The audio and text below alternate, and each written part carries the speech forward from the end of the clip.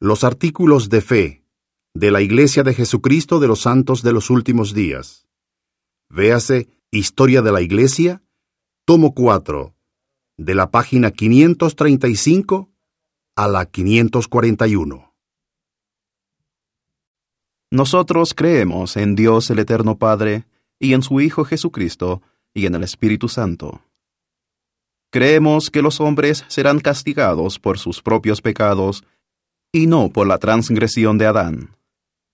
Creemos que por la expiación de Cristo, todo el género humano puede salvarse, mediante la obediencia a las leyes y ordenanzas del Evangelio. Creemos que los primeros principios y ordenanzas del Evangelio son: primero, fe en el Señor Jesucristo.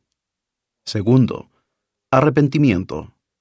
Tercero, bautismo por inmersión para la remisión de los pecados.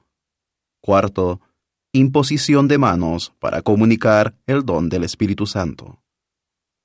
Creemos que el hombre debe ser llamado por Dios, por profecía y la imposición de manos, por aquellos que tienen la autoridad, a fin de que pueda predicar el Evangelio y administrar sus ordenanzas.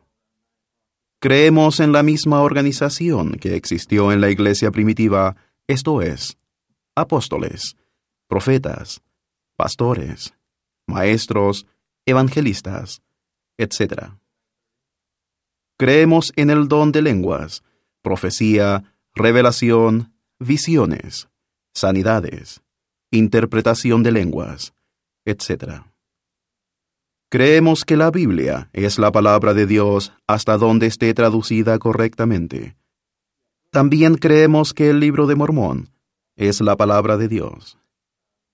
Creemos todo lo que Dios ha revelado, todo lo que actualmente revela, y creemos que aún revelará muchos grandes e importantes asuntos pertenecientes al reino de Dios.